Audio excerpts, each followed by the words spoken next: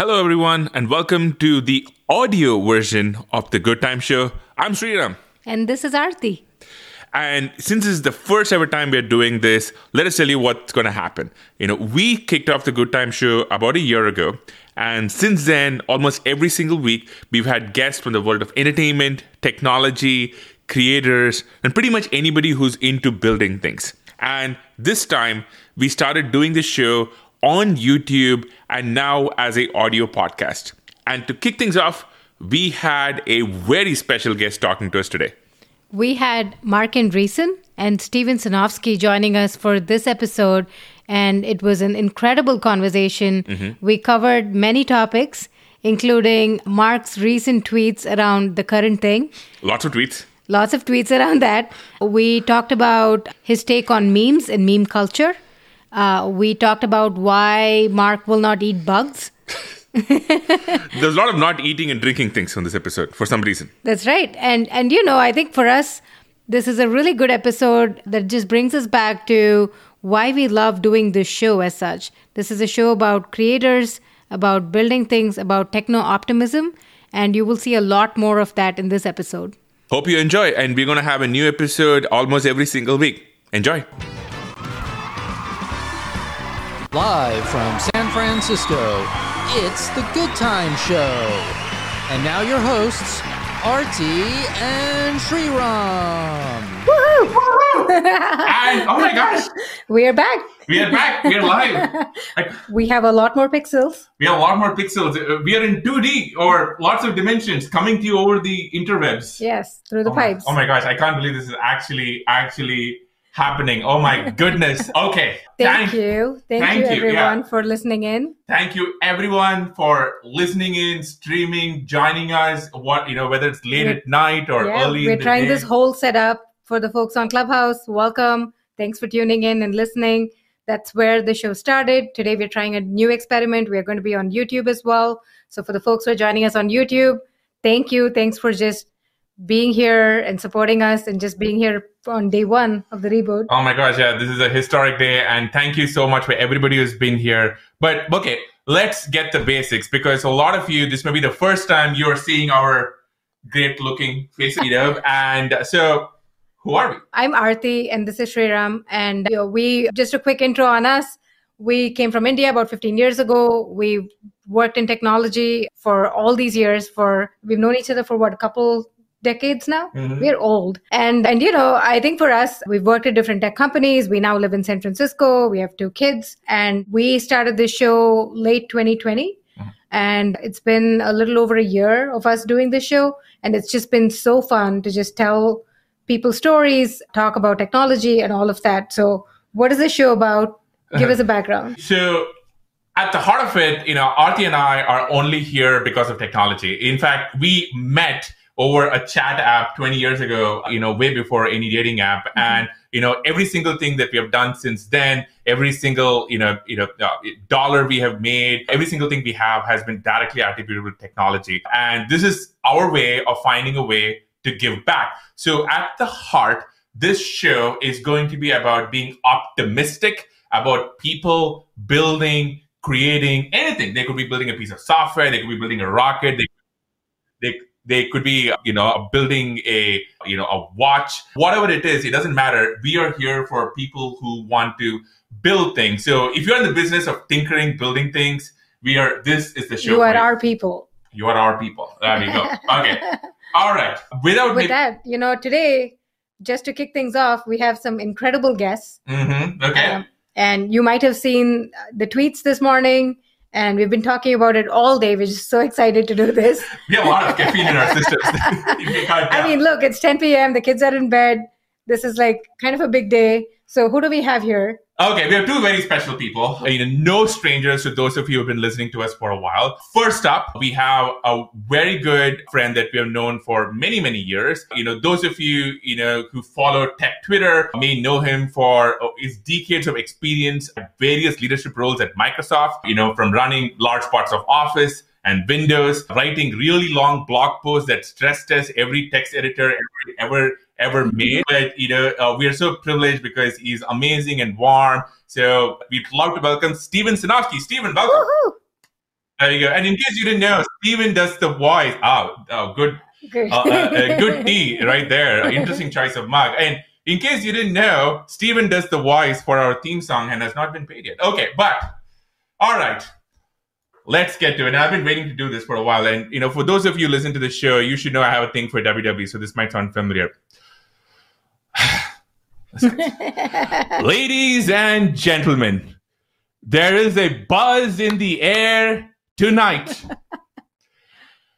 Coming to us live from Silicon Valley, US of A, weighing in at over 1 million Twitter followers. He invented the web browser. He invented tweet storming. And he is my boss. Ladies and gentlemen, the one, the only, Marc Andreessen. Marc, what is that in your hand? This is a wee little pour of Lagavulin. I'm ready for YouTube. Marc, I want to start with this question, which is like not happy, but markets are down. There's layoffs in the air. What are your thoughts on the current landscape, the macroeconomic landscape as such? So, the current environment. So, look, there's a lot that we could talk about, and I should start by saying the last thing I want to do is give any forecasts or give any investment advice. So nothing that we talk about tonight should be taken as either a prediction or any sort of advice. But maybe I can provide a little bit of context. So I have sort of a 3 kind of layer model for how I think about basically what we all do: building new tech products, bringing them to market, building companies, funding the companies, and basically I think about it like as follows. So the baseline thing is basically the technology improvement curve, and the technology improvement curve, it's not really a linear curve in that it has these step functions, right? There are these kind of specific moment in time breakthroughs. Like the Bitcoin white paper was a breakthrough, and the iPhone was a breakthrough, and the PC was a breakthrough. So there are these moments in which you get kind of these step functions. But basically, the technology improvement curve is basically they call a monotonically increasing curve. Basically, the technology just keeps getting better. And the reason technology basically always keeps getting better in our world is because there are so many smart engineers that are working hard every day. They show up, they work on the technology, they make it better. And the really good engineers, they show up when everybody's excited about what they're doing, but they also show up when people are not excited about what they're doing, because it's what they do. So they show up and they work and they make things better. So underneath everything we all do, right? There's sort of this technology improvement curve. Then there's this sort of second curve that overlays on top of that, which is the social sort of adoption curve, or sort of the societal change curve. And it's the curve basically of the group psychology of bringing new products to market, of basically trying to build movements around new technologies. And that's a curve that has it has not that much to do with the actual technology. It has a lot to do with human dynamics. It has a lot to do with the psychology and sociology and political science of how people come together and decide to do things in groups. And one of the interesting things about the tech industry is the technology curve and the social curve don't necessarily line up. You can have technologies that start working, kind of really early, and then it takes a long time for people to discover them and realize they're a good idea. The fax machine was actually an example of that. The fax machine was originally invented in the 1870s, and it wasn't really until the 1970s that people started using it. You can also have technologies, of course, that people get too excited about too quickly, and then you have the social curve, precedes the technology curve. We all got very excited about smartphones, 15, 20 years before the iPhone, and it just, it wasn't time yet. And so, and then the social curve kind of rolls around like this. It kind of goes in these weird sine waves, because it has to do basically with group formation. So, people coming together in groups or herds and doing things as collectives. And that tends to happen in kind of these waves. And then the third sort of curve on top of that is the financial markets curve. And the financial markets curve is basically like continuous cardiac arrest, right? It's this like crazy up and down, kind of thing. And, the financial markets get super excited about something one day, they get super depressed about it the next day. If you look at the technology curve, it's like, well, nothing really changed. If you look at the actual human curve, the social curve, it often turns out to be the case that not much has changed, but the financial market's either gone euphoric or depressed, for reasons that are kind of somewhat unfathomable. To explain the financial curve, I think you want to go back to Ben Graham, who's sort of famously Warren Buffett's mentor and, one of the great investors 100 years ago. He wrote this book, and he talked in the book, he said he sort of describes the stock market as, he says, as a character, is imagined as a person called Mr. Market. And Mr. Market suffers from a very bad case of manic depression and tends to get like extremely excited some days and extremely depressed the next day. And, you can spend a lot of time if you want trying to understand why Mr. Market's excited or depressed. Or you can just basically say, look, he's going to have these wild mood swings. And, it's not my job to kind of track the mood swings. It's my job to actually, build something that has value that Mr. Market will eventually figure out and will eventually come to understand. And so anyway, it's like you got this relatively smooth curve of technology, you've got this kind of wavy curve of social adoption, and then you've got this crazy curve of the financial markets. I'm into this now. I've been doing this for, coming up on 30 years of kind of participating in public companies and in, the private financing markets and tech companies. I'm no closer to an explanation today than I was 30 years ago for like why the stock market does what it does. Why the stock market chooses the beginning of a pandemic to get super excited, the end of a pandemic to get really depressed. Mr. Market is manic depressive. He's off his meds, and we're just going to have to kind of see how crazy he goes. So you lived through two really interesting eras: the 2001 crash, and then the 2008 global financial crisis. Yep. Did those feel similar? What felt similar? What felt different back then? Well, we don't really know what's happening. So part of what happens is like while these events are unfolding, we don't really know what's happening, right? So we're at your, I guess there's the big your favorite Marvel movies in theaters right now with the multiverse, right? So Doctor Strange, it's really good. People should go watch it. It's pretty fun. That's what I hear. So there's two, there's a fork in the road. There's a fork in the multiverse from here, right? And one fork in the multiverse basically is that this is like what we've been going through the last few weeks, the last couple of months with the stock market.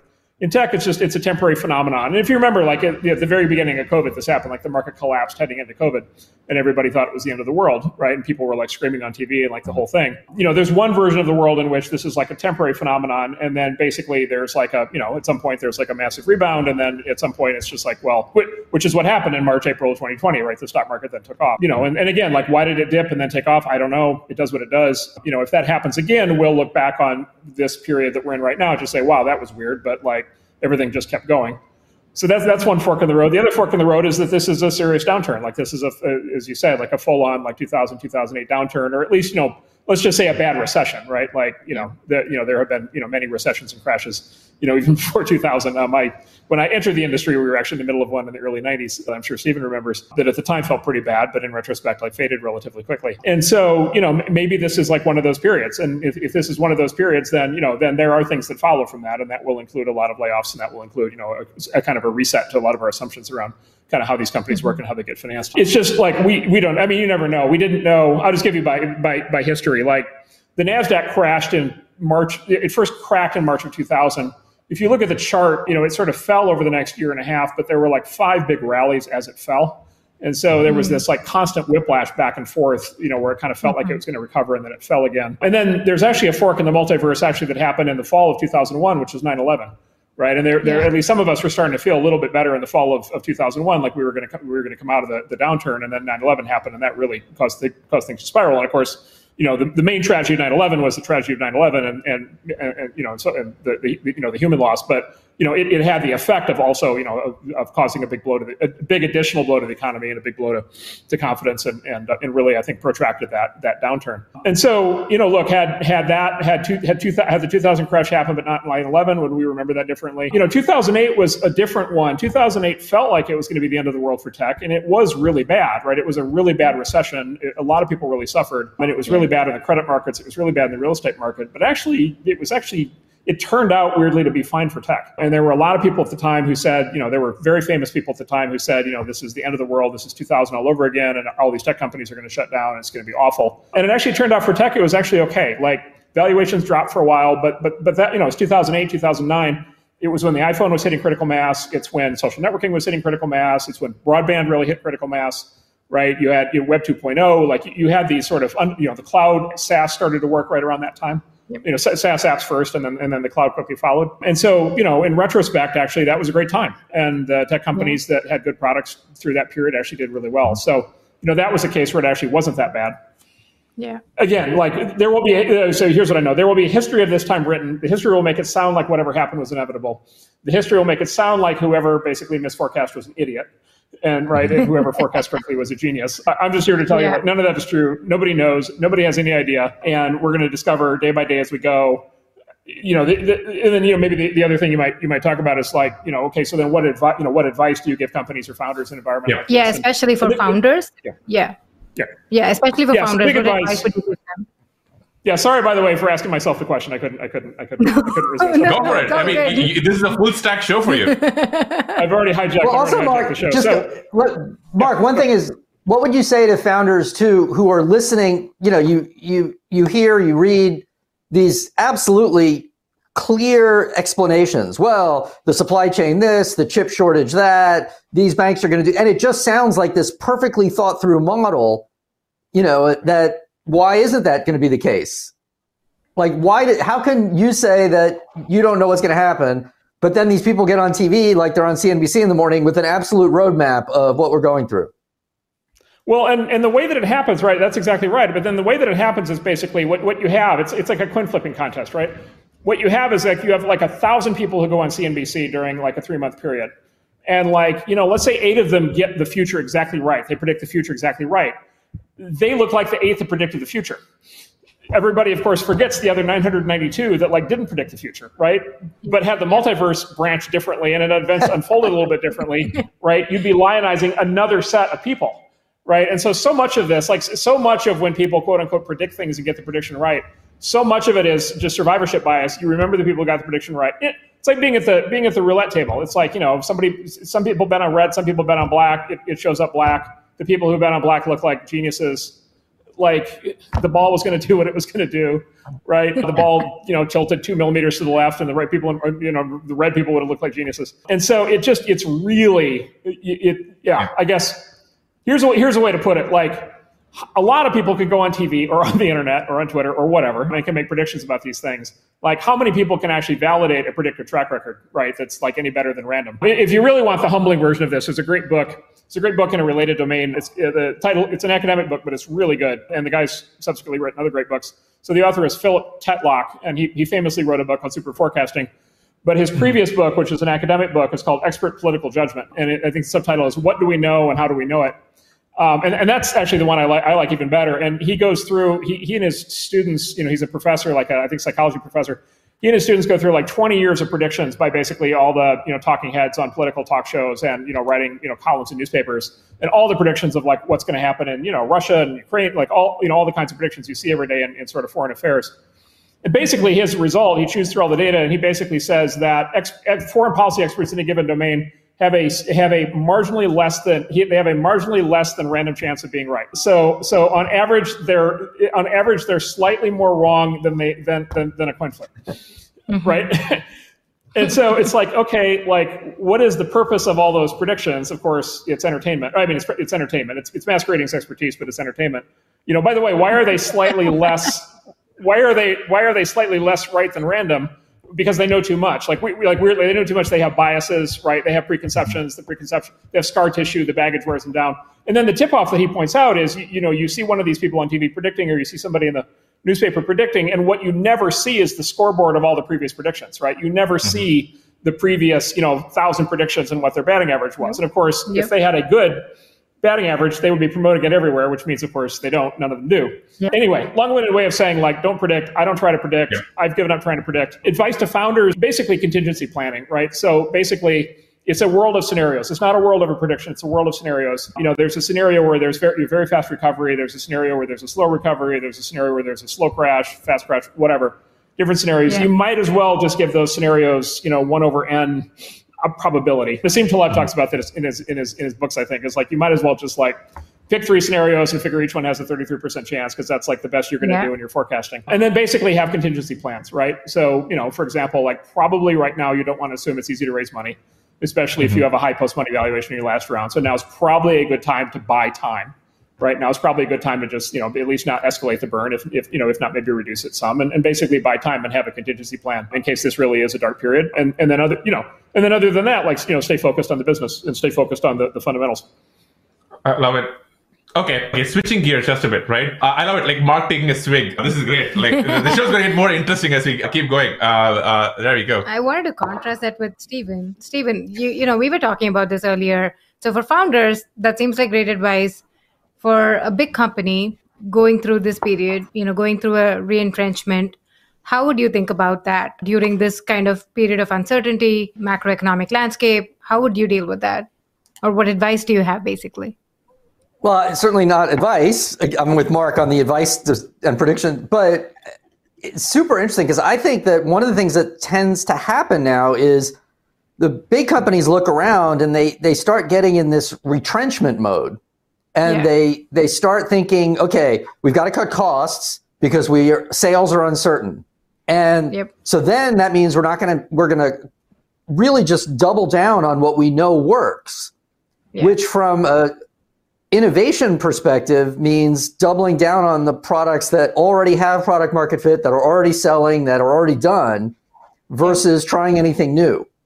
And so you start to see the big companies basically coalesce around the previous generation of execution. Because why would you take risk at the time when everything looks like it's falling apart? And so that, to me, to toss it to Mark, is where the startups and the founders really come in, because it's like the ultimate opportunity is to compete with a big company when they're only doing what they did 5 years ago. Oh, no, go There was ahead. a tweet today from Brian Chesky, basically saying that in the 2008 era, one thing, what was happening, I think to your point, Mark, was things like the mobile phone and the cloud were just starting to take off or around the corner. And I think his question was, is there like a platform shift that is happening now that we can't see? Well, my bet, and probably obvious, is that I think it's going to be Web3, it's going to be crypto, which is going to be the platform bet, which happens right now. But I think it's an interesting point that, there was something happening around the corner. 2008 was, the early eras of social media, the kind of the middle era of Web 2, and we couldn't see it at that time. And, maybe Web 3 or maybe something else is the thing which is going to happen in a couple of years.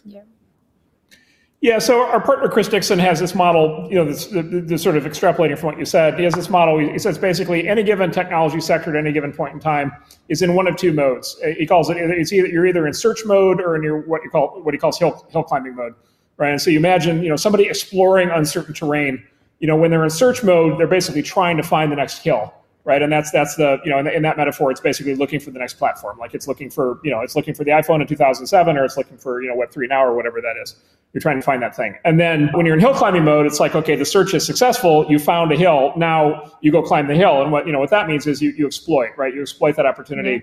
And then you build all the businesses and products on that. But fundamentally what you're trying to do is get that new technology into everybody's hands, right? You're trying to get that to scale and build out to kind of the full market size. And at any given point in time, the industry is in some combination of sort of search mode and hill climbing mode. When I actually came to the industry in 90, 91, 92, 93, Stephen will remember this, is I think at the time, the PC was working, but at least in Silicon Valley, it was very, very much in search mode, right? Because the PC was no longer really a startup opportunity, because companies like Microsoft and Intel and Lotus were off to the races.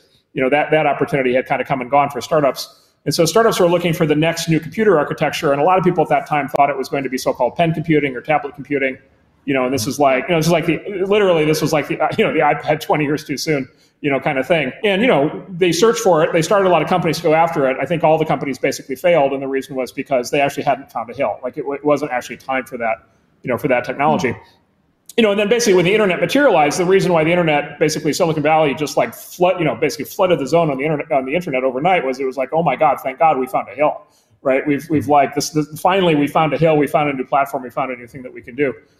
And so basically it's like the industry is in some combination of search mode and hill climbing mode. In the past, I would say there just weren't ever that many individual technology markets at any given point in time. There just weren't that many sectors where technology was actually working. And then the markets were actually, they were never that large, right? The total number of PCs in the world in the early 90s, total number of internet users in the late 90s was still actually quite a small number. So it was really necessary to get to the next hill to be able to have any growth at all in the industry. I do think things have changed somewhat. I think now we have some of these markets now that are just so big that I think the hill climbing might go for a lot longer. And so just as an example, SaaS applications, we're probably still at the beginning of the hill climb on that one. Web3 is earlier in the process, but if Web3 does what we think it's going to do, then that's going to be a 25-year climb. We even still, mobile apps per se, probably, the opportunity is harder there. But even still, we meet lots of founders that have, really clever ideas, consumer internet ideas and, mobile experience ideas of different kinds. And so I would not write off the previous hills as maybe bluntly as some people would. And I'll just give an example of that for what Stephen was talking about. So, So Netflix had this kind of, Netflix had this bad quarter, and their stock has crashed actually quite dramatically. Yeah. And so now put yourself in the shoes of big companies in Hollywood. Big companies in Hollywood, like the big studios. That Netflix launched streaming in 2000. It's like you have like HBO Max and Disney Plus and so forth. Like those things didn't really launch until like a couple of years ago, right? Yeah. And so you had this long period where they just like dismissed streaming outright. Then finally they were like, all right, like apparently this Netflix thing is for real. Apparently we're going to have to do this. In the last 2 years, they've really committed themselves to streaming. And of course, HBO famously did this thing where they had our friend, actually, Jason Kilar, who was running HBO at the time, or the Warner Brothers studio, said he's going to put all the first run movies last year onto streaming, even if it really alienates the filmmakers, because like streaming is that important, right? It was that big of a deal. Yeah. Netflix cracks, the stock cracks like 2 days later. This is actually true. Like 3 days ago, there's a big article in the Los Angeles Times, and it's quoting all the Hollywood studio people saying, "Oh, it's basically thank God we don't have to worry about streaming anymore." Right. Mm-hmm. And it's like instantly, it's like we can, for example, it's like we can go back to having TV commercials, and we can go back to doing windowing, right? We can go back But I would say we saw Doctor Strange in the theater, and it was a great experience. Like you could say that, we were at the local AMC theater. The theaters are back, right? The crowd, the opening Marvel Day thing, it was, it's back in some way. They're back for that movie, right? Go back next week for the next movie and see how, Well, this is the thing, right? This is the thing. Top Gun. Top Gun is coming. That's true. Top Gun is coming. People will go see that. I'll go see that in the theater. But no, look, this is the big question so here's the big question. Here's one of the things the stock market's trying to figure out right now, right? Which is like during COVID, you had this massive share shift in so many categories, including media and entertainment, from sort of offline to online, right? You had this massive acceleration of grocery delivery. You had this massive acceleration of streaming, like all these things, online gaming, like all these things. Now there's like the opposite is happening, right? A lot of these companies are now reporting like much slower growth. They had this huge surge in growth. Now they're reporting slower growth. Does that slower growth means that all of the COVID online adoption was a temporary thing, and now people are going to go back to the old way of doing things? Or is it basically just an averaging out where like demand got pulled forward? Now it looks like it's receding, but like next year it's going to turn out actually no. These things are all, serious things. Like streaming is actually still really serious. It's still the model of the future. No, you're not going to go back to having TV commercials. No, you're not going to go back to doing content windowing. It's going to have to be streaming. And that, look, that's an open question. The stock market appears to be in a very bad mood on that topic right now. Maybe, maybe the critics are right. Maybe the theaters come back. Maybe the broadcast TV comes back and so forth. The streaming got overblown, whatever. Maybe not. Like maybe it actually still is the future. In which case the stock market is obviously being too pessimistic right now. And so I think that's actually, people talk about inflation and Russia and all that stuff, but I think actually this issue for the kinds of companies we deal with is at least as important as any other issue, which is like, do you believe that these changes are actually happening? Mm-hmm. Okay. I'm going to switch gears just a bit. By far, the most requested question was this, right? So here's the story, right? So let's kind of play with you with it. You disappear, off social media for several years, and like Batman, like Christian Bale making an appearance back, you show up again at the beginning of this year, start tweeting, and you suddenly start tweeting about, I'm going to say it, the current thing. Okay. Well, let's just say you tweeted quite a bit about the current thing. Like, for context, I spent an hour today just scrolling back and just reading your tweets. And I think I maybe made it to about 6th of April or something. That's how prolific the tweets have been. And a lot of it have to do with the current thing. Yep. Those are the current things. So I guess, maybe one good place to start is what led to you getting interested in the current thing? And then what is the current thing? Well, I have a very important question I need to ask first, and I need an answer from all three of you. Very important. Ready? All right. Do you support the current thing? I believe YouTube's terms of service mandate that we support the current thing. Actually, that's both a good answer and a correct answer. If we fail, yes, Stephen, yes. If we fail, nobody will see this, so this will never be seen. It will disappear into a timeline that nobody sees. We will be banned and then electrocuted remotely. Yes, that is the penalty for. If you disagreed with the current thing, does it even matter that you disagreed on air? Yeah, it doesn't, because nobody will ever see you again. So. Okay, so the real answer. So, and I haven't, this, at some point I'm going to tweet about this, but this is where I've kind of been headed with the whole thing. So, like a lot of people, I thought I knew how the world worked at one point. And then 2015 happened, and then 2016 happened, and then 2017 happened. And I realized I didn't understand how the world worked at all. And to the extent that I was ever able to predict anything, apparently I couldn't anymore. And all of these, like, so my friend Denket calls this, the great weirding, right? Like all of these like crazy things started happening. And I was just like, well, basically, and I should ask, is this a family show? You know what? It's after 10 p.m. There are people on the stream who say they're going to take a drink every single time you mention the current thing. So I don't think so. Let's go for it. The kids are asleep. The kids are asleep. Your kids are down.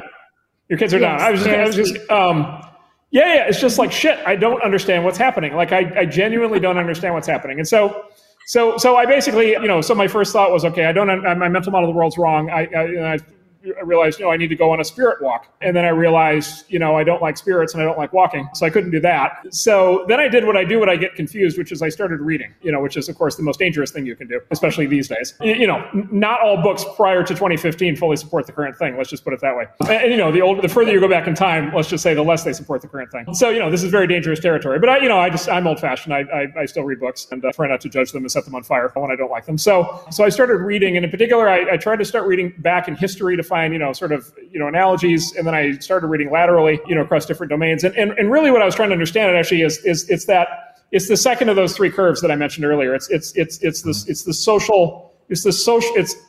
I got really fascinated by why do groups of people basically behave the way that they do? And, this is a truism, anybody who's ever written or studied human nature, one of the things that just pops right out is that individuals act one way, groups act a different way. Right? Like you take an individual, they'll do one set of things in response to stimulus. You put them in a group, all of a sudden, a group becomes a mob, at the drop of a hat, and things get weird. And, people will do things in group settings that later on they're horrified by. And, history is replete with this kind of thing, right? And by the way, like a lot of people say, a lot of people want to say now that like crazy group behavior, crazy political movements or whatever, today are all caused by the internet or caused by social media. And I'm like, well, that doesn't really make a lot of sense because if you've read any history, you know how crazy things were before the internet. In the 20th century alone, we had communism and Nazism, which were very large scale group, sort of crazy activities that led to, enormous chaos and carnage, with no internet in sight, right? So apparently people have been like forming groups and doing, really weird things, way before the internet. So it's like, okay, well, why do groups sort of act like the way they do? And, there's obviously a lot of science here, but there's also a lot of history. And so I dug harder and harder into both the science and the history. The paper that I read that had the biggest impact on me, and maybe we can link to this in the show notes, but the thing that really helped me kind of decode this in my own head was, it's a paper by two legendary social scientists, Timur Kuran, who's a professor at Duke, and Cass Sunstein, who I think is professor at the University of Chicago, who have spent their lives basically studying human behavior and sort of the politics of human behavior. And they wrote a paper with the sort of what seems to be like an abstract title. It's called Availability Cascades and then Risk Regulation. I'll come back to that second part, but availability cascades. And so they basically went directly at this question, which is, why do people basically become focused in groups on things that maybe were not so easy to predict they would be focused on? And why do people kind of take you by surprise in what they get focused on in groups?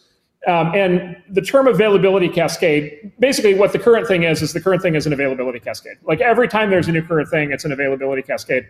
What's the significance of the term availability cascade? This is what I learned. This is what, explain it to me. So availability cascade, two words, availability. So availability is, they get that word from a well-known bias, human psychology bias called availability bias. And availability bias is people tend to focus on the things that are right in front of them.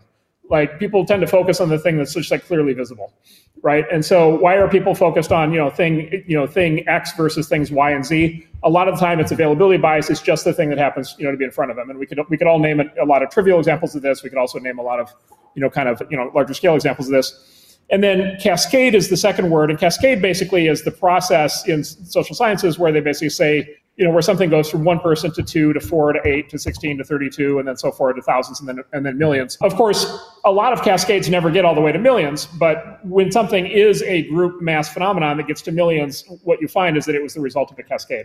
So it started with a small number of people, and then it's like an avalanche, right? It's sort of the idea kind of avalanches its way through society, and then basically a large number of people sign up for it. And so the combination is very compelling because it's availability cascade. So it's a cascade, but it's a cascade around a thing that happens to be in front of people, and that's the availability part. So why are people focused on X and not Y and Z in large numbers? Maybe it's because X is more important than Y and Z. More often, it's just because X is the thing that was already visible, right? X is the thing that was already in the newspaper. X is the thing that people were already talking about. And so therefore, that's how the cascade goes. They link this idea of risk regulation because what they point out is a lot of the time, the things that people are very focused on are not the things that statistically they should be focused on, right? So the classic example of nuclear energy, people are very focused on the dangers of nuclear energy to the point where like most environmentalists like do not support nuclear energy at all. Right. And there's sort of this theory that it's like this incredibly dangerous thing. In practice, it's far less dangerous than oil or gas, right? Or by the way, burning wood inside a house, which is what a lot of people still do. Like like nuclear energy is like by far the safest kind of energy. Yet the availability cascade against nuclear energy is like super strong and has been for 50 years, and apparently there's no way to dislodge it. And so anyway, we can come up with like 1,000 examples of this, but the point being is like the availability cascades kind of take over society. Like when they run, they really run. And then are they the thing that is the thing that really people should be focused on or not? Maybe, maybe not. The purpose of the availability cascade in part is to address the substance of what people think they're worried about. But when something becomes an availability cascade, it takes on a life of its own and it kind of runs regardless of the actual underlying substance. And then this is where you get into the real group psychology. But let me pause there for a second. The point of the whole thing being that is the theory underneath the current thing. So, okay, I get that. That was great. That was amazing. By the way, I've gotten criticized on the show before for, not pushing back on you hard enough. So let me try, right? Why is it that when you tweet about the current thing, a lot of people get really mad at you? Well, or so you notice what I do. Or take you literally. Yes, there is that. Well, you realize what I do. This is what I figured out. And by the way, I didn't conceive the current thing meme. I would love to take credit for it. If you go to the most important website in the world in 2022 is knowyourmeme.com. And so if you go to knowyourmeme.com and search on current thing, you can find, we should give full credit to the inventor of the meme. And then the inventor of the meme, it was the famous blank NPC character, and then around the outside it says, I support the current thing. So that he, she, it, or they get credit for it. I feel like we're skirting on dangerous YouTube territory in our first day on the show right here. This might be the first and the last. This all may be against policy. But anyway, there's a left-wing version, there's a right-wing version. Well, the great thing is, look, it's a cipher, it's a blank, but everybody immediately thinks they know what you're talking about, right? And so it's very easy for people to kind of read into it, basically, that you're talking about a specific thing. And then, of course, if you make the observation, this is where it gets touchy. If you make the observation that people care about something because it's the current thing and they think they know what you're talking about, they get very offended that you're questioning the legitimacy of their belief, right? And the thing that they claim to care so much about. And to be clear, one of the things about an availability cascade, one of the things about the current thing is, it's not that there's no substance, right? There is substance. In fact, I think there may always be substance to whatever is the current thing. Because if there wasn't substance, it wouldn't resonate, right? There's got to be something in there that like grabs you and gets you to pay attention to it, right? There's got to be some kernel, at least some kernel of something in there. But the point of the paper, the point of the Quran Sunstein paper is the fact that you're focused on this and not these other things that statistically are probably even more important, probably indicates that you're focused on the current thing primarily because you're part of a group, right? You are acting as part of a group. You're acting as part of a mob. Right, as compared to making an independent judgment, right? You think you're making an independent judgment, you're not. You're acting on part of a group. And the minute people start to act in a group, they're different. They behave differently, right? And we can talk more about that, but that's where things get really interesting. Yeah, I was having a conversation with somebody the other day who was kind of mad at you about the current thing. And, I was trying to point out to them that, the current thing kind of applies to sort of all sides of, political, cultural debates. That's number one. And the second part is, I think you're trying to describe a theory and not the particular current, topic that they think it's applying to, right? Which I think is kind of a subtle difference. But it's still mad at you, Mark, so I couldn't help you there. So I'm sorry about that. But, one of the long list of people you've blocked on Twitter. But also it's interesting that it's kind of like the physics effect, like an observer effect being played out here in real time, right? You point to the thing that is happening. Once you observe it, people get really offended that, you're like, this is a thing and that you're like making fun of them. But really all that you're doing is like looking at this and saying, here is what's happening. Do you not see it? Yeah. And it's just fascinating to see the replies and back and forths on how can you talk about the current thing? Do you even know what we're supporting? How can you not support it? And it's just, I've seen this play out over and over and over again. Yeah, I think at the heart of it, people don't want to be told that the thing that they're believing in, is not because of their pure noble beliefs, and it's actually something important. Okay, I want to move to something else that a lot of people are mad at you about. No. Wait. Before defend yourself. I can make people even more mad at me on this topic before we move on. So I just want to, this is where it gets really interesting. This is where it gets relevant to building companies. Every group has its current things, right? So in politics, the left has its current things, the right has its current things, right? And we all know, like, there's a TV network you go to if you want to find out the left's current things. There's another TV network you go to if you want to find out the right's current things. It's very obvious, right? So every group has their current thing. By the way, every subgroup has their current thing, right? Every company there's a set of current things running inside the company, right? Every university, there's a set of current things running. Any group context that you can come up with that has more than like 3 people in it is going to have this kind of thing happening, right? It's going to have this phenomenon where people stop thinking as individuals, they start acting as part of a group. The reason why you always have that is because the function of the current thing is to define the group. This is what's so interesting, right? The function of the current thing is to define the group. Where I got that from, Jonathan Haidt wrote the best book on basically sort of group psychology that I've ever read. It's this book called The Righteous Mind, and he doesn't use the same terminology. He doesn't say current thing. He doesn't say availability cascades, but he's talking about the same thing. And he comes at it from the standpoint of what he calls moral psychology. So the sort of study of what makes us care morally about things.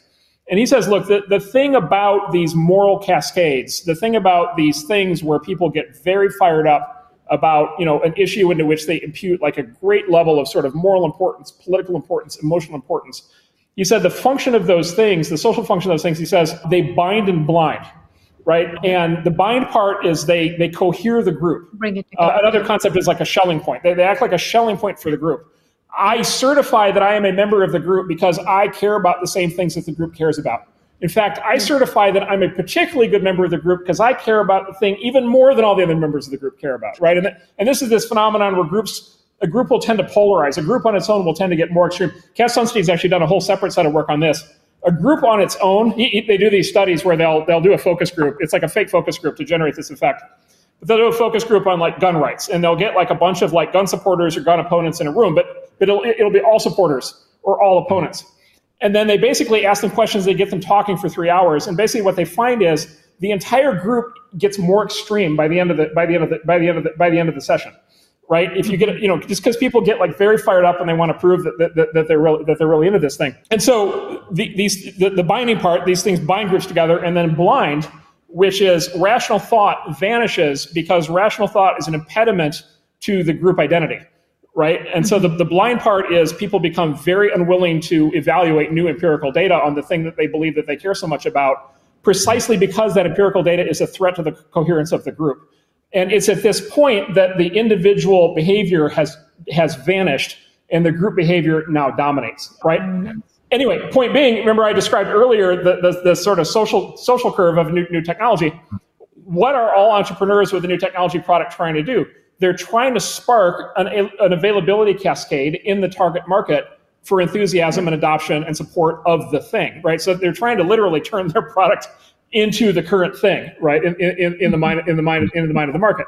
And when you see these products take off, it's because they become the current thing in their market. And so it actually turns out that this whole kind of area of social science actually, I think, applies just as much in business as it does in sort of more general life. Okay, here's here. We're going to talk about memes. Let's go talk about memes, right? So, you have become or seem to be really, really good at memeing on Twitter. And by the way, I can vouch memeing on pretty much every other sort of communication channel I have with Mark, right? I'm guessing why memes? But let's start something. Do you create your own memes? Do you have a meme dealer that you're kind of paying off on the side? Somebody's actually asked me this, right? They're like, is Mark creating his own meme? So we were just joking the other day that you're taking a break on Twitter because even meme dealers need to take a vacation and go on spring break. So for the record, and remember, there is no misinformation on YouTube. Where do your memes come from? Well, they're all either appropriately credited or they're all original. If they're original, they are all lovingly, artisanally handcrafted for my audience. There is no intermediate meme construction pipeline. So why memes? Right? Why memes on Twitter? Like, why do you enjoy them? Why do you think they're powerful? Why memes? Yeah, so a lot of it's what we just talked. Like a meme is like the atomic payload of current things, right? The meme is the atomic payload of a social cascade, right? It's a crystallized idea that can get injected right into a group environment and then it has the potential to cascade. You see this all the time. I mean, this is why I really think this website's important, the knowyourmeme.com website that you guys are just showing. Like, it's legitimately important because it actually shows the results of this incredible Darwinian evolutionary petri dish thing that's been playing out on the internet now for, coming on 30 years. And here's another thing. Like, there are meme entrepreneurs. Like, there are, anybody who creates a meme is like this. There are meme entrepreneurs. You create a meme. It's like your child. It's like your little digital child. You want to like set it out in the world. You want everybody to love it. Every once in a while, you hit the group psychology just right. You spark the cascade. The meme runs, and then it gets remixed, and lots of people use it. And then 30 years later, there are people writing history books about it. And it's all good. Most memes don't make it to that extent, but everybody who crafts a meme is kind of hoping that it will. And so it's this same kind of cascading behavior. It's the payload for the same kind of cascading behavior that we've been talking about. And then look, the other part is Richard Dawkins. And again, this gets there's a silly version of this. There's a heavy version of this. Richard Dawkins is credited with the original invention of the word meme. He actually invented the word meme, I think, actually back in the 1970s. And it's in his book called The Selfish Gene, right, which is about evolution. And he talks a lot about the thesis of his book, The Selfish Gene, is that basically genes want to reproduce. Right, and then genes basically program us to behave in certain ways that optimize reproduction. It's kind of standard evolutionary theory. And then he basically said, the last chapter of the book, he said genes are like biological sort of units, vectors of reproduction. Memes are the intellectual counterpart to that. They're an intellectual unit of reproduction. And like genes are selfish, genes have a mind of their own, right? Genes want things to happen in the world. Memes also want things to happen in the world. They also have a mind of their own. Right, and they basically, what they do is they colonize, like they literally colonize human minds, right? And so, and what he basically says is literally the way human evolution works is it's simultaneous biological evolution with genes, and then intellectual evolution with memes, right? And then they're all intertwined, right? Because here's a kicker: the memes can change the genes, right? This is what's so crazy, right? Two people who like the same meme might fall in love and get married and have kids, where they wouldn't have if they didn't like the same meme. Right, you guys, had you guys not had so many shared interests, you wouldn't have the two kids that you have, right? True. Like that is quite literally what happened. And so, mimetic evolution can drive genetic evolution. I sent her a very romantic meme. I'm very sure. Well, the meme. So we have the crystallized version of the meme, which is like the image or whatever. But that's a class. That's like the internet native format of this broader idea that basically ideas have a life of their own and ideas want to propagate and they want to replicate. And so anyway, like. Basically, what the internet's done is the internet has made all of this legible. Like the internet's made this all explicit. Like this was already happening. Like there were memes traveling up, the written word, oral, poetry full of memes. Shakespeare's full of memes, right? Like we all know, 80 references from Shakespeare that have taken on the form of memes. So this has been happening for a long time. It's the internet, like so many other things. The internet turbocharges it, right? The internet adrenalizes the process of meme creation and propagation. I love it. Okay. So one thing people might notice is, I think people are like, hey, why is Mark doing X? And then, you get like a 25-minute theory and historical discourse, right? So we're going to put you on the spot. And so we're going to play a little game. And, we went and found a few of your tweets. Wait, hold on. Wait. I need to be ready for this, right? It's going to get spicy. So hold on, 1 second. You get some popcorn here. Is that popcorn? Is that what that is? Okay. That is popcorn, right? It's going to get spicy. We have a big production budget here, if you can't tell. As you know, popcorn is a meme. It's true. There you go. You're memeing right now, Sriram. Yes. I'm hungry. It's been going on for hours. Okay, hold on. All right. Okay, you're a live meme. Okay, we're going to show you tweets, and these are your own tweets. And and you just have to tell us what were you thinking, what's going on here. All right, let's explain the tweet. Yeah. Let's bring up the first tweet here. All right, what's going on here? Oh, this is a good one. All right, let's see. The graph I recognize. Let's see how I made people mad. Oh yeah, there we go. Student loans. Yeah, that'll do it. It turns out people are touchy about the student loan topic. I don't know if you guys knew that. So hold on. I know this is your favorite graph of all time. Yeah, so this is the famous graph. It's from a think tank called AEI, and they post updates to it. But this is so what this is 20 years of price curves by industry. Right. So this is literally like the 20-year view of how much things cost. And basically the short version of it is everything that is blue and at the bottom is stuff that's getting cheaper. And everything that's red at the top is stuff that's getting more expensive. And as you can see, like basically it's pretty continuous. Like the things that get more expensive tend to keep getting more expensive. There's a couple details in there. There's a couple variations, but like, by and large, the curves are pretty straight. And basically this is the tale of the two cities that makes up our modern economy, which is everything that is blue and on the bottom, prices are falling. When prices fall, it's a consequence basically of technology. It's a consequence of productivity growth, which means these are industries like media and retail and consumer electronics and television sets and software in which you have lots of new technology, and as a consequence, prices fall. And by the way, people get really mad, right? Because industries that have lots of technology being introduced, lots of productivity growth, have lots of disruption, lots of churn, lots of job changes, companies going bankrupt, other companies rising up. People get really mad at the rate of change, and which is why people get stressed about automation, and people, maybe in some cases don't quite like the tech industry and so forth. The other side of it are all the curves in red. Those are all the prices that are up and to the right. Those collectively group into three buckets: housing, education, and healthcare. It turns out housing, education, and healthcare are pretty important. In fact, it turns out that those are basically the three hallmarks of the American dream, or of the sort of middle class, lifestyle. And, you're kind of a success as an adult with a family if you've got like a nice house, if you've got a great education for your kids and great healthcare. But those are industries that technology basically doesn't affect very much. Those are industries that are dominated by labor costs. And so there's huge, explosion of jobs and, labor compensation happening in those sectors. There's actually negative productivity growth happening in some of those sectors. And then the prices are going to the moon, right? And so we're heading into a world in which a 4-year college degree is going to cost $1 million, and a flat screen TV that covers your whole wall is going to cost $100. And like, you might plausibly ask, like, does that make sense, or should it be the other way around? Anyway, for the red curves, people get mad because the prices keep going up, right? And then therefore people demand government intervention in those markets. The government intervention basically takes two forms. One is the government restricts supply in those markets by preventing new universities from getting built, or by preventing new housing from getting built, which causes prices to rise. And then the government subsidizes demand through mortgage subsidies or student loans, right, or health insurance, government health insurance, and subsidizing demand also causes prices to rise. And so the government has wired those sectors for the prices to rise into perpetuity, and and people get mad on that side too. So, okay, all right, okay, hold on. Yes. I'm gonna dig in. No. Okay, more for me. Okay, that was great. Wait, let's bring up the next one. I'll try to give a shorter answer this time. Yeah. All right. Let's see. All right. So this tweet is from you. I feel a vibe shift. Yeah. A vibe shift. What is a vibe shift? What happened from like the summer of 2015? Why that time? What is this vibe shift now?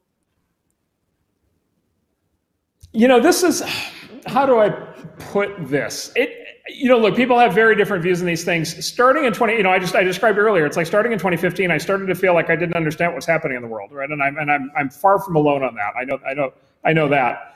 And so it felt like there was a 6 or 7 year run where basically things just kept getting, I don't even know how to put it, more superheated, more angry, more restrictive, more suppressive, more doctrinaire, more, sort of, I don't know how to put it, like pressure, just like constant onset of more pressure, right? And I think a lot of people have felt this. I think a lot of people felt this, obviously through the second half of the decade, and then, of course, then COVID hit, right? And then, of course, that, intensified things a great deal. And then, a lot of other things have happened that people have gotten kind of very, very kind of emotionally kind of invested in.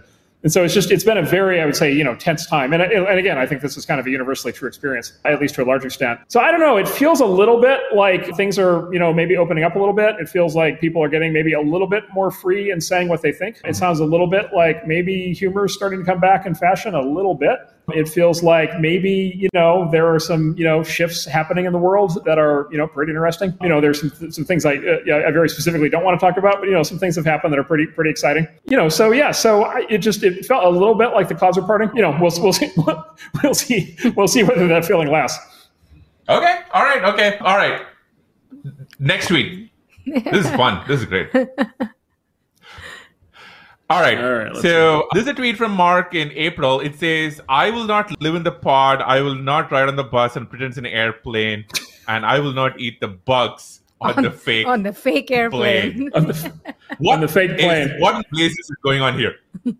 So this is a dangling reference, and so there's a reference here that's been lost, obviously. So we'd have to trace back. Our friend Jonathan Blow, he's referring to something that we don't have sufficiently nested tweets apparently. So really tweets should nest like 5 deep. Work on fixing that. 5 deep, but I mean that's just me. Well, so I will not live in the pod. So that's a meme. So I will not live in the pod as a meme, which I'm sure I haven't looked, but I'm sure there's a great entry on knowyourmeme.com. By the way, if their website doesn't fall over from the huge surge of demand that this show is generating, I'm going to be very disappointed. Yeah. Have you spoken to the website creator, the founder, and offered them money? No, I need to. I'm a big fan. He's a genius. Whoever he. You have only endorsed that website like 4 times in the last hour. So I love that website. That website, by the way, that itself is a meme, right? Because what happens is somebody wants you to explain a meme, you send them the link to the site, and then they discover the site, and they're like, oh my god, and then they spend like 3 weeks on it, they read everything, and then they become this is going to become a meme, right? Like Marc Andreessen loves knowyourmeme.com, and this is going to become a whole thing just in itself right here. But okay, all right. So I'm sure there's an entry about I will not. So it's I will not live in the pod. I will not live in the pod. So this is the thing. So I will not live in the pod, right? The reference is basically it goes back to that the price curve thing we're just talking about. You take these cities like San Francisco and many others, New York and many others, where like lots of people would like to move to, and then you basically ban housing. You ban the construction of new housing. It was like what is it? San Francisco last year approved, I think, 70 units of new housing for the entire city for the year. Right, like so you outlaw the construction of new housing, and so what you get is these people that basically start these pod hotels, right? Basically, this is a thing that happened in Japan and Tokyo like 30 years ago. I remember this when I was a kid. You'd have these pod hotels, and so like you could pay like a ton of money to get like a 1-bedroom hotel in Tokyo, or you could literally like pay a small amount of money and you could sleep in a pod, and it's literally like an air-conditioned coffin. Like it's not.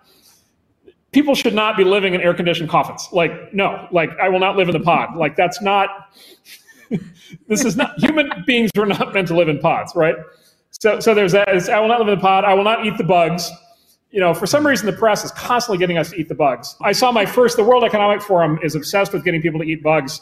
They had the first tweet the other day. Yeah, here we go. There's Greta telling you I will not eat the fucking bugs, which is yes. I don't know. I'm not sure if that's actually Greta saying that and pointing the gun, but if it is, I agree with her. So the World Economic Forum keeps going on and on about the bugs, and so they just did their first tweet where they call you racist if you don't eat the bugs, right? Which was inevitably where this was going, right? And their logic is there are many cultures in which people eat bugs, and if you don't eat bugs, it must mean you're racist and you hate those other cultures. And I'm just like, no, I will not eat the bugs. There's all these photos. You can go online, you can see all these photos you can see these photos of Stephen's, former employer, Mr. Gates, like, eating all these bugs at all the TED Talks. Like, I'm not doing it. By the way, I'm also not drinking the urine. I'm not drinking recycled urine. All right. Let's recycled poop water. I don't care how clean the recycled poop water is from the special toilet. I'm not drinking the poop water. I just want to put that on the record. Okay, sorry. Go ahead. Let's all take a beat here. All right. It's a legit perspective. Not drinking the poop water, like it's completely legit. Put up. Sorry, we have to see this. People have to see. We need to see. Somebody pull up the image of Bill Gates. Yeah, do not bring up images of any of the things that Marc is talking about right now. Like, no. Don't Google it. Don't look it up. Just Google Bill Gates poop water, and you'll see what I'm. Yes, exactly. It's a meme. It fits right in. It's a meme. It is a meme. It is a meme. All right. I will not eat the poop water. And there was something range of weird internet things that never ceases to astound me. Right? Like it's just like. You have, there is no way you should be knowing these things. I have no idea how you do it, but you do. Okay, all right. There's one last tweet that we're going to have you answer. Well, let's bring up the final one. Hopefully there's no poop or urine in here. There we go. Okay, so this is actually a fun one. You asked for a Twitter Q&A, and the question was, if you lost all of your money and connections, had to build a company today, what would you build? And you reply, I would build a new Web3 crypto network, details TBD. And I think it's kind of more about Web3 and crypto and what it brings in, which is a topic close to my heart. But why? Yeah. So this is a serious one. No poop water will be involved here. So look, I just people are excited about different things for different reasons. The reason I get so fired up about Web3 and about crypto generally is because it brings together basically the two sides of my career in technology in a really interesting new way. So the two sides of my career was like the first part of my career was sort of the old internet world of open protocols, right? So the old internet world of TCP/IP and HTTP, which was the protocol for the web, and SMTP, and by the way, NNTP, which was Usenet, which was like social networking in the way back when, and so forth. And then at both at Illinois, where I worked on the Mosaic browser, and then at Netscape, we were in the business. We were literally like building protocols. And so like at Netscape, we built SSL, which became very very widely used today. And so like the internet got built with protocols, and what that means basically is essentially computer languages effectively that let lots of people build software that all works together and collectively forms the internet or the web or email or these kind of amazing things that have been built in that model. So that was like the first part of my career. The problem with that world was there was no money in it, and that's a two-part observation. One is it was just hard to you could make a living in it, but you couldn't really. It was hard to have a company at the time that was like a protocol because you couldn't really monetize a protocol. And then also there wasn't any money in it means protocols. There was no way to have money as part of a protocol. There was no way to have economic incentives to be part of a protocol, right? So, for example, this is what led to email spam, right? Is that like because it's free to send an email, therefore email spam. If it cost a fraction of a penny to send email, you would instantly kill email spam. You would kill the economics of spam, and users would be fine. And so we always had lots of ideas for how we could sort of add economic incentives to protocols. We never had a way to do it. Okay, that's the first half. Second half of my career was building proprietary software. Right, so building software companies that built software, sold software, licensed software, say sort of packaged software all the way to SaaS software, whatever. In the software world, it's great because you build an app that people like and they use it and whatever. But like it's an app. It's the term walled garden gets used a lot. It's a walled garden. It's as big and important as it can get, but it doesn't. It's very rare that you ever have like a proprietary app that basically in the long run will be as important as TCP/IP. Or as important as HTTP, or as important as SSL, and really has these kind of industry redefining characteristics. And so for me, when I look at Web3, what I see is basically those worlds coming together, right? I see basically the ability to build a protocol, the ability to build a network, but the ability now, because of the new technologies of blockchain and crypto, right, the distributed consensus, tokenization, the ability to build a protocol that contains a token, that contains direct monetization, direct economics incentives built into the protocol, right? Which basically means you can build a protocol, but you can have money in it. You can actually build a business on it, and you can actually have economic incentives wired into the protocol. And so Bitcoin was the first example of this. There are now 1,000 more. Many of the smartest people in the industry are now working in this space, trying to figure this out. Obviously, this is an area we have a big push in. But for me, it's that magical combination of the best of being able to build a protocol with the best of being able to build, basically a software product. And for the first time, we can kind of unify these sort of two sides of the industry and bring them together. And so So I would head straight for that. I think, Mark, you also talked in a different tweet about how the unlock there is also the permissionless nature. And it's something that, I really like too, where it's like, for the first time ever, or maybe, from like what I remember from like building software and stuff, like you talked about walled gardens and the term being used a lot, but now with crypto and Web3, you have protocols, you have ability to build products and software on top of it, but without the middlemen and the barriers and the permissionless nature of it, which I think is like really exciting.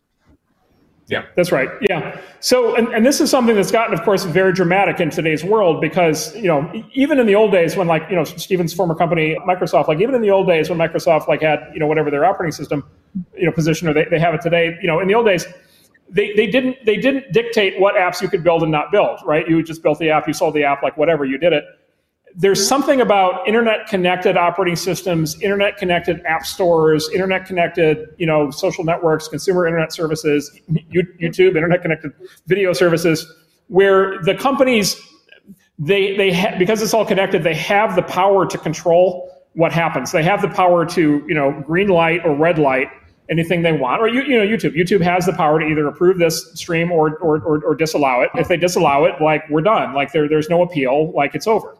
Right. And so, there's all this, as they say, content moderation, it's wonderfully Orwellian terms, content moderation, community standards, trust and safety.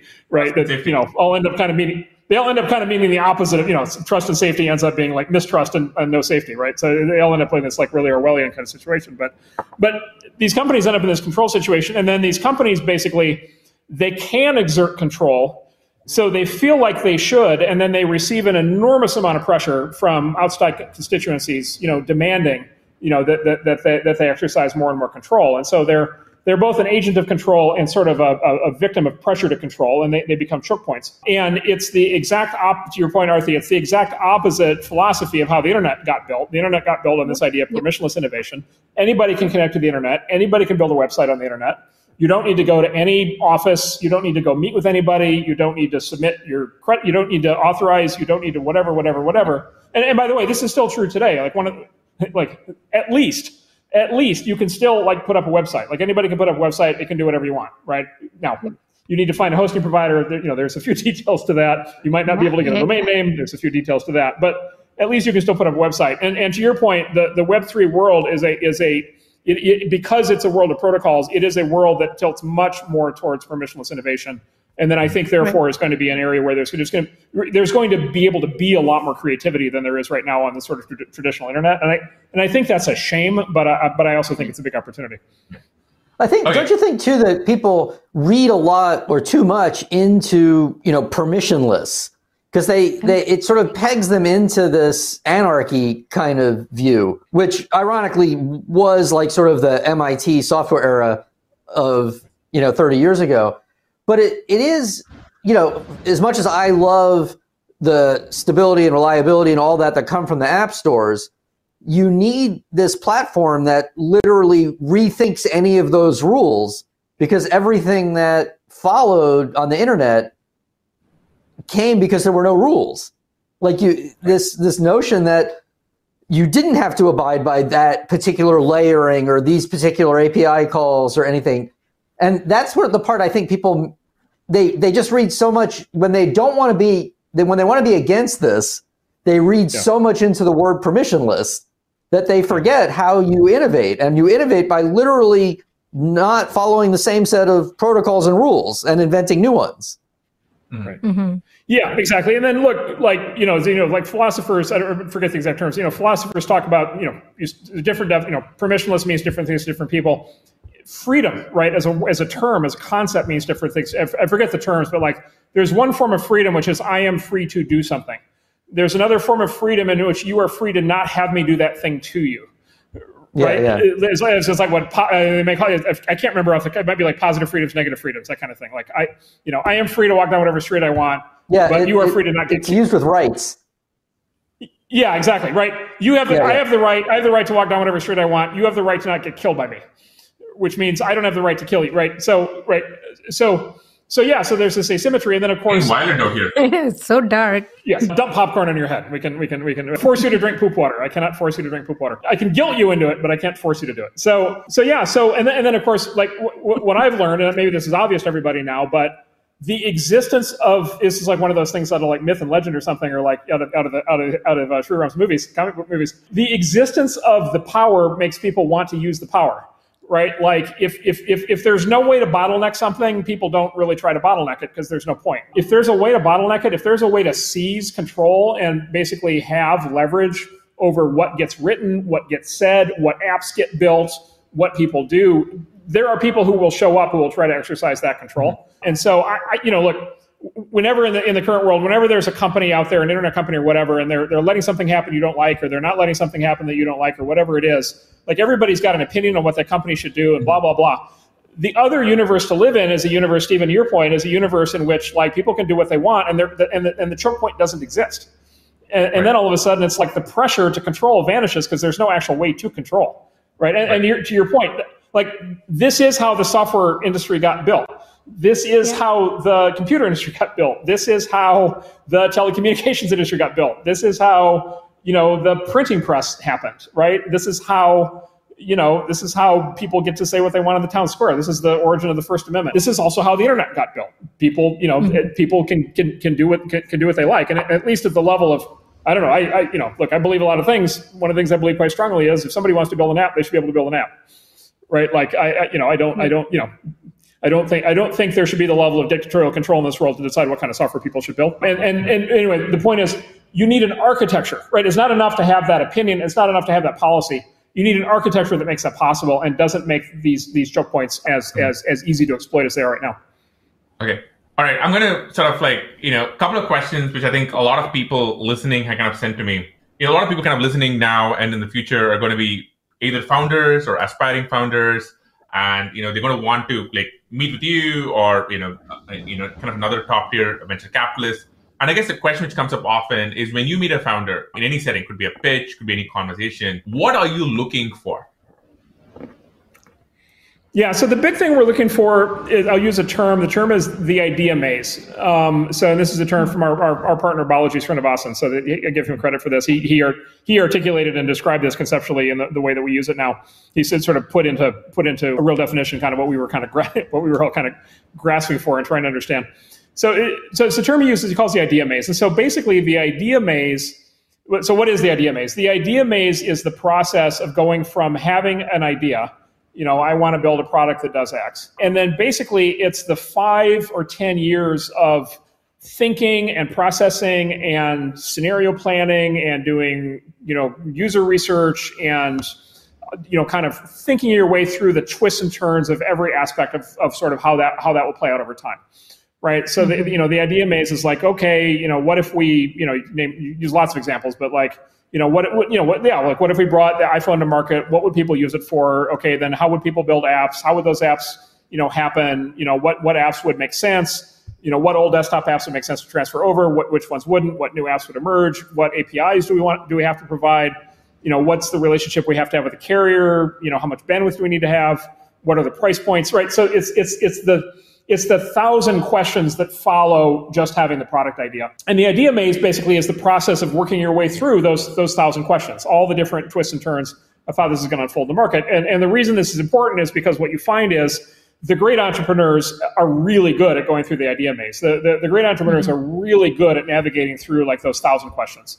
And they're really good at like really understanding in detail all the twists and turns that their idea is going to take. They're really good at anticipating all the problems that they're going to have in the market, all the sort of key bottlenecks, the things they're going to have to unlock, how they're going to convince people things are a good idea, what they're going to charge.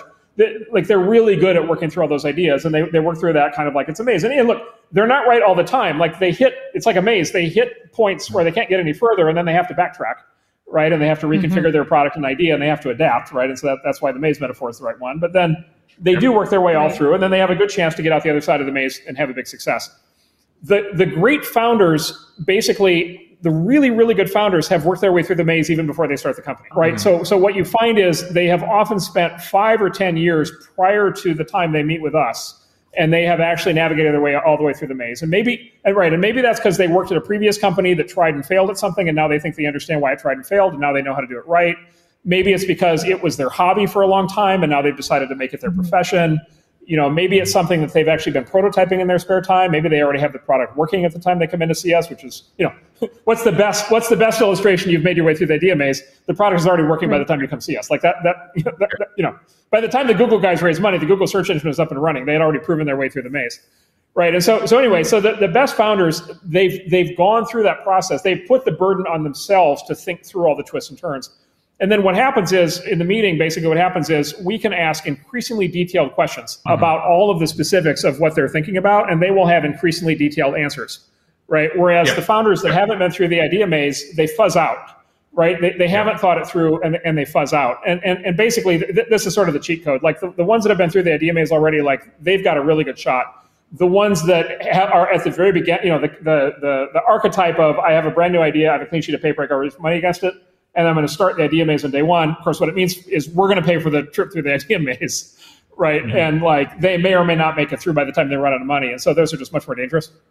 Yeah, I think so. Having done this for like the last year or so, it's amazing how very quickly apparent it is when somebody's kind of done the idea maze or not, because they kind of explain to you, even sometimes without you asking, all the different things they've tried. Right? They'll be like, well, we did X because Y didn't really work, and we could have probably done Z, but it's probably not a good idea in this context. And it doesn't really matter what the right answer is. You just know that they kind of spending like years just thinking about it and tried everything and run into all the dead ends. So, and it almost kind of shines through very, very quickly. It's almost undeniable. All right. Okay. I'll give you an example. Let me give an example. So our partner, Martin Casado. So one of our first wins as a venture firm was he's now our partner, but Martin Casado has started a company called Nicira that we back, that VMware bought, and it's now a really big and important product in networking, software-defined networking. And he pitched this idea at us. We're like, wow, that sounds intriguing. We went and talked to all the experts we knew in the networking industry, and they basically all told us it's a stupid idea. It'll never work. And so we went back to Martin and we said, well, all the experts say it's a stupid idea and it'll never work. And he said, well, that's because he basically said that's why they haven't gone through the idea maze. Like, they don't actually understand what I'm doing. And we said, well, how do you know? Why are you so confident? He said, well, I've spent the last 5 years of my life doing this at Stanford. Right, and that took the form of inventing the concept of software-defined networking. It took the form of actually defining a protocol called OpenFlow, and then it actually took the form of an implementation that was actually already running. And so he had spent 5 years actually proving out the entire thesis for Nicira before we even met him. And we're like, oh, that sounds great. And then of course, then we said the next thing, which was like, oh, that's great. You're going to take the software you built at Stanford, you're going to put it in a box, and that's what you're going to sell, right? And he's like, oh no, I'm going to throw that all away. Like, that software is shit. Like, I don't want that software. But he's like, now I know how to do it right. Right. So by the time Nicira came to market, he had not only been through the idea maze the first time at Stanford, he actually shipped version 2. Right. And so by the time the existing networking companies figured out what was going on, it was too late. And the Nicira software is now the industry standard software for this. But that was the cheat code, right? He had already actually done all this before he raised money. This goes to, by the way, to my favorite startup advice of all time, which everybody some founders love, a lot of founders hate. Like, the best startup advice of all time is Steve Martin's advice to aspiring comedians in his book Born Standing Up. And Steve Martin's advice to aspiring comedians is it's a one-line piece of advice. He says, "Be so good they can't ignore you." Right? Mm-hmm. Yep. So, that's basically what the idea maze is. Like, be so good at working through these ideas and prototyping and learning and knowing and figuring out the right thing that it's just, by the time you meet with us, it's just obvious. Mark, I'm trying to break down, when you say the idea maze, I'm trying to look at like the attributes you're looking for. Right. And to me, from just like what you talked about going through the idea maze, it looks like attention to detail. It looks like persistence, just not giving up and just finding your way through problems in really interesting ways. And it looks like, curiosity. Does that sound about right, from like just attributes for founders that you're looking at? Like, when you frame it as the idea maze, as a founder, I look at it and say, what are the things or the attributes that you look for, which you would see in like successful founders? So I agree with what you said. Let's go through them. So, like, I would say underneath it, there's an intelligence test, and this is another thing people really don't like to think about and talk about. But like, the idea mazes are complicated. Like, the process of bringing a new idea to market and having it succeed is a complicated thing. It's much, much more complicated than it looks on the outside. Especially these days, you have all these incredibly well-designed products that are like super simple and only like have one button, and like inside they're just like incredibly complicated. And so there's just a huge amount of detail. So there is like a baseline level of intelligence, and going through the idea maze is a good test of that. Because if you don't really like processing large amounts of information, and maybe this is your attention to detail point, if you really don't like getting in the details and tracking the 1,000 different questions, like, you really are not going to like the rest of the job. So like that is important to know. And look, you do need to be able to get through the maze. Like, you do need to be able to solve all the problems, right? Which again is like a sort of a big intelligence test. Yeah. So there's that, and that I think dovetails with attention to detail. Yeah. And then look, curiosity. Like, I am curiosity, and then it's some weird combination of ego and egoless. Like, I have the ego to think I can build something new, but I also have the humility to actually learn from the process and like correct my mistakes. Right, because you do meet people who get like too dug in, like they get trapped in the maze and they can't work their way out. Actually, a lot of early innovators in a lot of markets are like that. Like, they actually have the right idea, they actually even have the initial prototype product, but they get stuck in some part of the maze that they can't work their way out from. I mean, famously, and for Stephen's old employer, this is famously, the early competitor to MS-DOS was a company called Digital Research, and they got stuck at a point in the idea maze, and then Microsoft made their way through it. So it's like, so it's like the arrogance to think you can build a new product, but the egolessness to kind of learn as you go. And then look, determination, like stubbornness, sort of the personality trait of conscientiousness, what they call industriousness, and then just like sheer fucking stubbornness, courage, not taking no for an answer, like being willing to beat your. My favorite cartoon as a kid was the cartoon in which, Bugs Bunny would be running or whatever, and there'd be the brick wall up ahead. And instead of like slowing down, he would just run right through the brick wall, and then there would be an outline of the brick wall, like in the shape of Bugs Bunny. Yep. Right. And like, that's always my favorite. Yep. Those are my favorite cartoons. Those are my favorite kind of people, where they don't stop. Like, they just keep going. Yeah. It's this whole thing in the industry of like fail fast. It's like, I like the other kind. I like the kind that I like. Some people like people who fail fast. I like the people who don't fail. Call me old-fashioned. I like the people who succeed. I'm in favor of success, and part of that is being willing to beat your way through through the obstacles. I mean, sometimes you have to crash your way through the wall of the maze, right? You have to do things the hard way. And so, it's like all of those. And then look, it's also time. like almost always what you find is if somebody does a breakthrough product, almost always what you find is there's a 5 or 10 year backstory for how they've actually been kind of working on it the whole time. They've been thinking about it or working on prototypes or working in all the related areas, kind of training themselves up. And so, so there's some level of obsession where they've actually put that level of time into it because, of course, that's a prediction that they're going to have that level of focus, for the next 20 years of building a company. Yep. Yeah. Okay. One last thing. Tony Fidel's book on the iPad, his current book does a great job of his journey to the iPod, which you think of as like, oh, it just happened, but it was like literally from his first job. Because Tony, correct me if I haven't read the book, Tony was at General Magic, is that right? Yes. Yeah, so this is ancient. There's actually a very good documentary on this. There's a General Magic documentary that's apparently really good. So General Magic is a company, it's been lost in the mist of time, but General Magic was the iPhone in 1993. And they basically had the iPhone in 1993. It's actually shocking how for what they had then maps to what the iPhone was. And it was just 15 years too early. It was just flat out too early. It was black and white, not color. It was, super slow data, super slow chip. Well, there was no internet. That slowed it down. Internet. Yes, exactly. And so they had this weird deal with AT&T, and they had this proprietary network they were building. And so they were too early, but in all the specifics, they were too early, but they had the concept. Right, exactly. So Tony was actually at the company. I would presume where he was still quite young at that point, but he was actually at the company that kind of built the iPhone way in advance.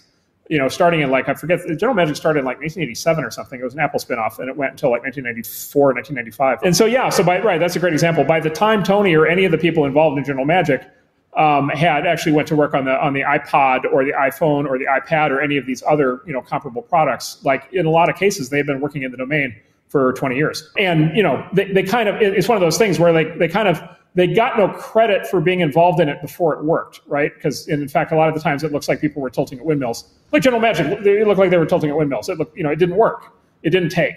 I bought one, but I was one of 500 people who bought. It didn't work. Yeah. And so there was probably a long period where on Tony's resume it was why did you go there? And it actually turns out it was the training ground it was the idea maze that then paid off. Right. And then he went and he built Windows CE devices at Philips.